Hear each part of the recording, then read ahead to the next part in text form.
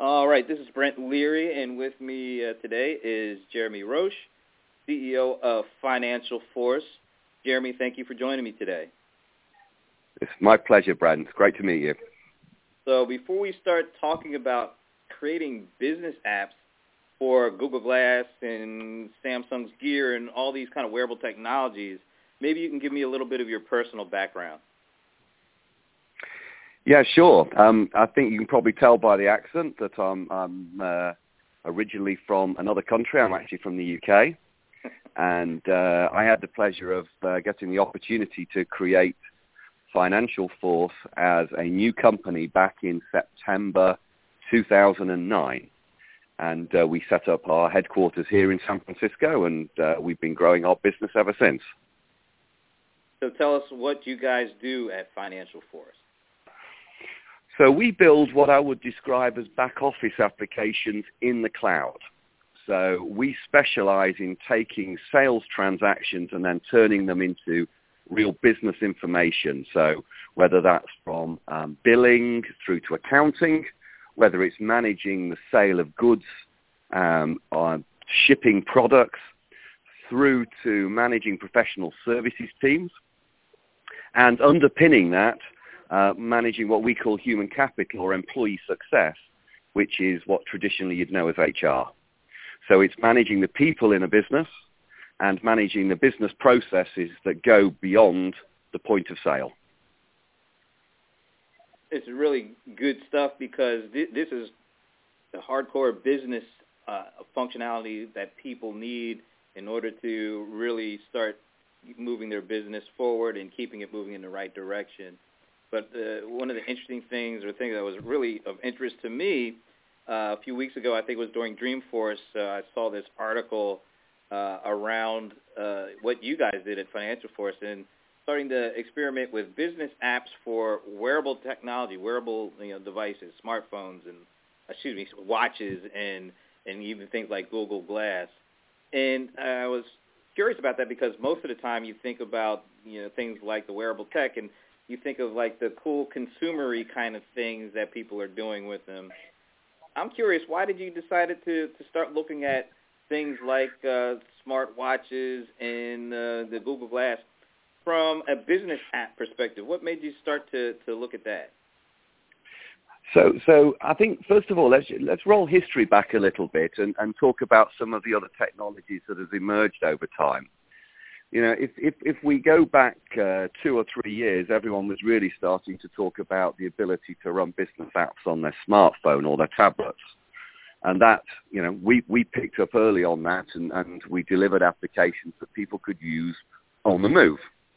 Now, at that time, if somebody had told me that by August this year, over 55% of global internet traffic would actually be generated by handheld devices, mobile devices, then you probably would have questioned that because it was way under that a few years ago.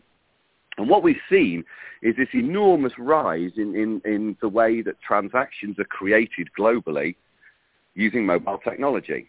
Now, if you roll that forward and say now we're starting to see the emergence of wearable technology, the way I look at it is we don't know exactly where that's going to go yet, but we do know that it's being invested in by a lot of large organizations and that it is an emerging technology, and the chances are that over time more and more transactions of one sort or another will go through wearable devices. So what we set out to do was prove that using our cloud technology, and a lot of the technology we use comes from our partner Salesforce, and using the Google APIs and the technologies that were being shipped in things like the Samsung watches, we set out to prove that we could link our application seamlessly to those wearable devices and that we could create an environment where a meaningful transaction could be processed on a device with either a very small, an extremely small screen. Today, we're really just starting to see the sort of business processes emerge that we can do that. So we focused on things like authorization and notifications from business apps. So One of our examples, I think there's a video which is up on our website, which is consultant goes sick this morning, so logs sickness in the HCM system. How does the manager know that consultant's gone sick? Well, actually, he gets an alert on his watch to say the consultant's not arriving. So he's not having to look at the screen. He could be walking down the street, and he gets a proactive notification to say he's got a problem to deal with. We focus on things like authorization on the fly. So things that you can actually really conceive a business process actually happening. But I'd say that we're still in the experimental phase. We've not yet established all the different transactions that might get onto wearable devices. And we've also not seen all the wearable devices we're going to get to play with. The next disruptor into the market, to be honest, is going to be Apple with the Apple Watch. And I would assume, too, with Apple Watch. But what about things like, maybe, I don't know, we see a lot of watches being created, but so far, and I think Samsung is coming out with like almost sort of looks like a necklace thing that you put around your thing. But what about Google Glass? Now that has been around for a couple of years. It came, a lot of hoopla around it, and then it kind of died down. But how does what kind of a use case for creating apps for business apps for something like Google Glass compared to what you're seeing with the watches? So one of the early ones that we produced for Google Glass was approvals of requisitions and orders, because you've got, although it's a smaller device, because of the way Glass projects, you've actually got a bigger viewing area for the transactions. We've also experimented things with areas like stock and inventory control. You can envisage people in the warehouse potentially wearing Glass to go looking for items. I think that the challenge that we saw for Glass was that it's still very socially acceptable. Although my children don't wear watches, many people wear watches. Google Glass still has this whole thing that, in a social environment, it is unusual.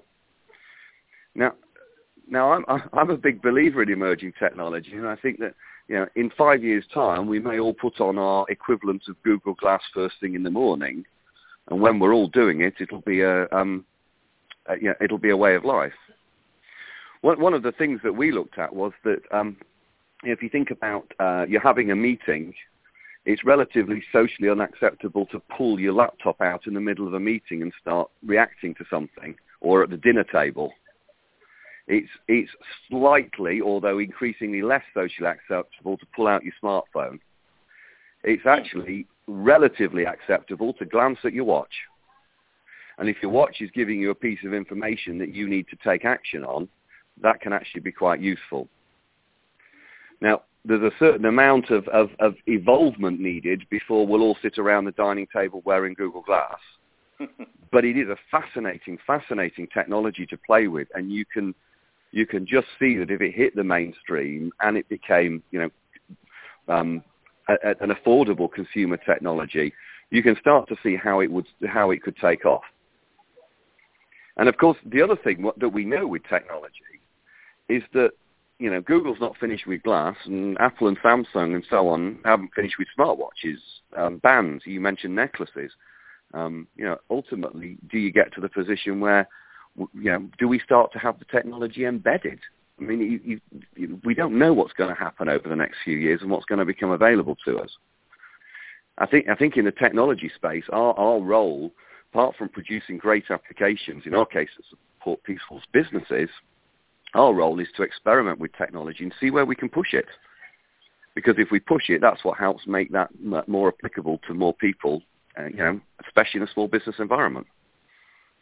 Let me ask you. You mentioned Apple, and they announced that they're coming out with their watch, and we all know that when Apple does something, it gets people's attention, and it typically accelerates the adoption and the interest level. With coming out with the iWatch, or whatever they're going to call it, how quickly do you think that application development from a business application standpoint? Because we know there's going to be tons of consumer-based apps. But how quickly do you folks, businesses like yours and others, are going to start developing apps for business people to use on their day-to-day routine?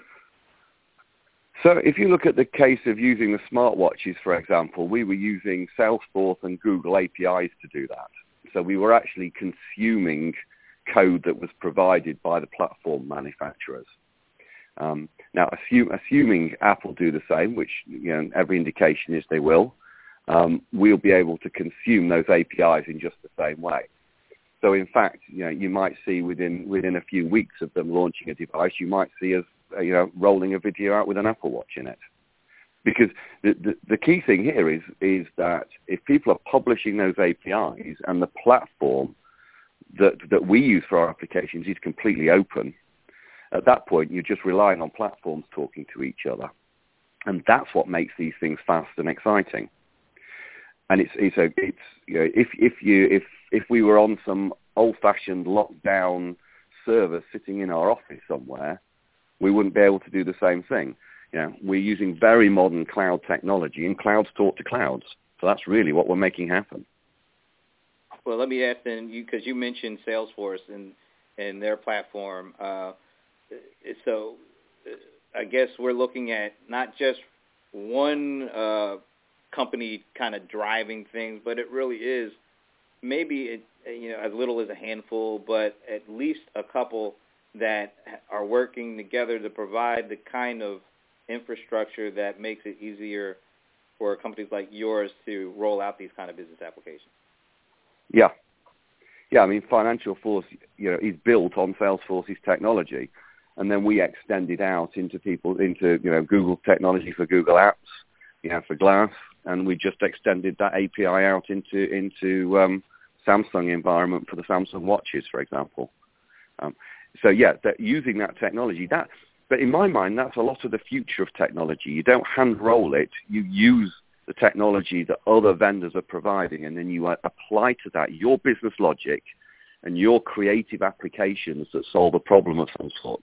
In our case, it's the back office. But I don't want to build all that plumbing. I want to build applications, because that's what Financial Force is skilled at. So we'll consume all those different pieces of technology to deliver a solution to customers. The same is true when we get onto phones and tablets. We aim to consume as much technology as we can to render our apps out there. We don't want to go and have to hand make it all, because that's a waste of investment. Let somebody else do that, and we'll make good apps. When you think about the adoption cycles for things like this, will it be quicker than how folks adopted business apps on phones and tablets? Will it be a little slower, or what do you expect? I think the starting point will be a little slower, just simply because phones emerged from making phone calls to being able to run an app, and it was kind of a natural evolution. I think watches are likely to evolve relatively quickly. I mean, you look at the number of people now you actually see wearing watches; it's growing very quickly. I mean, I'm a total geek, but I've had I started with a Samsung Gear 1 and then a Gear Fit, now in the latest Gear. I'll probably try an Apple Watch when it rolls up. And yes, I have worn Google Glass, and I actually think it's fascinating. You look at some of the applications in the consumer world, and then you start to think now in 2014 and on, the consumer world and the business world is really becoming very blurred. People want the same quality applications in their business life as they get in their personal life. And frankly, why shouldn't they have that? And I would assume that it's not only dependent on what you just talked about, but it's also dependent on the kind of business use cases that you think are going to drive interest in this. Or is it going to be on the side? Correct. And that's really why we got out to market there with providing some of these basic use cases, so that our customers could test them out and give us feedback and tell us what resonated with them. It's always the best sort of feedback you can get to have something in the real world. so we can listen to that and see what's working. And what really seems to be resonating right now is the whole alerting thing. I want to know when something happens, and it's great if I get buzzed on my wrist rather than having to pick up my tablet or my phone and have a look at it. And that's where we focused, a lot of that early work because of that feedback. Jeremy, but we'll keep pushing the boundaries. That's great. Where can people learn more about what you guys are doing in general, but also even around this wearable technology stuff? So if they come and visit us at financialforce.com, they will see on there the technology we're using. And on the site, if you go to the media section, you'll see some example videos of the wearable stuff in action there on the site.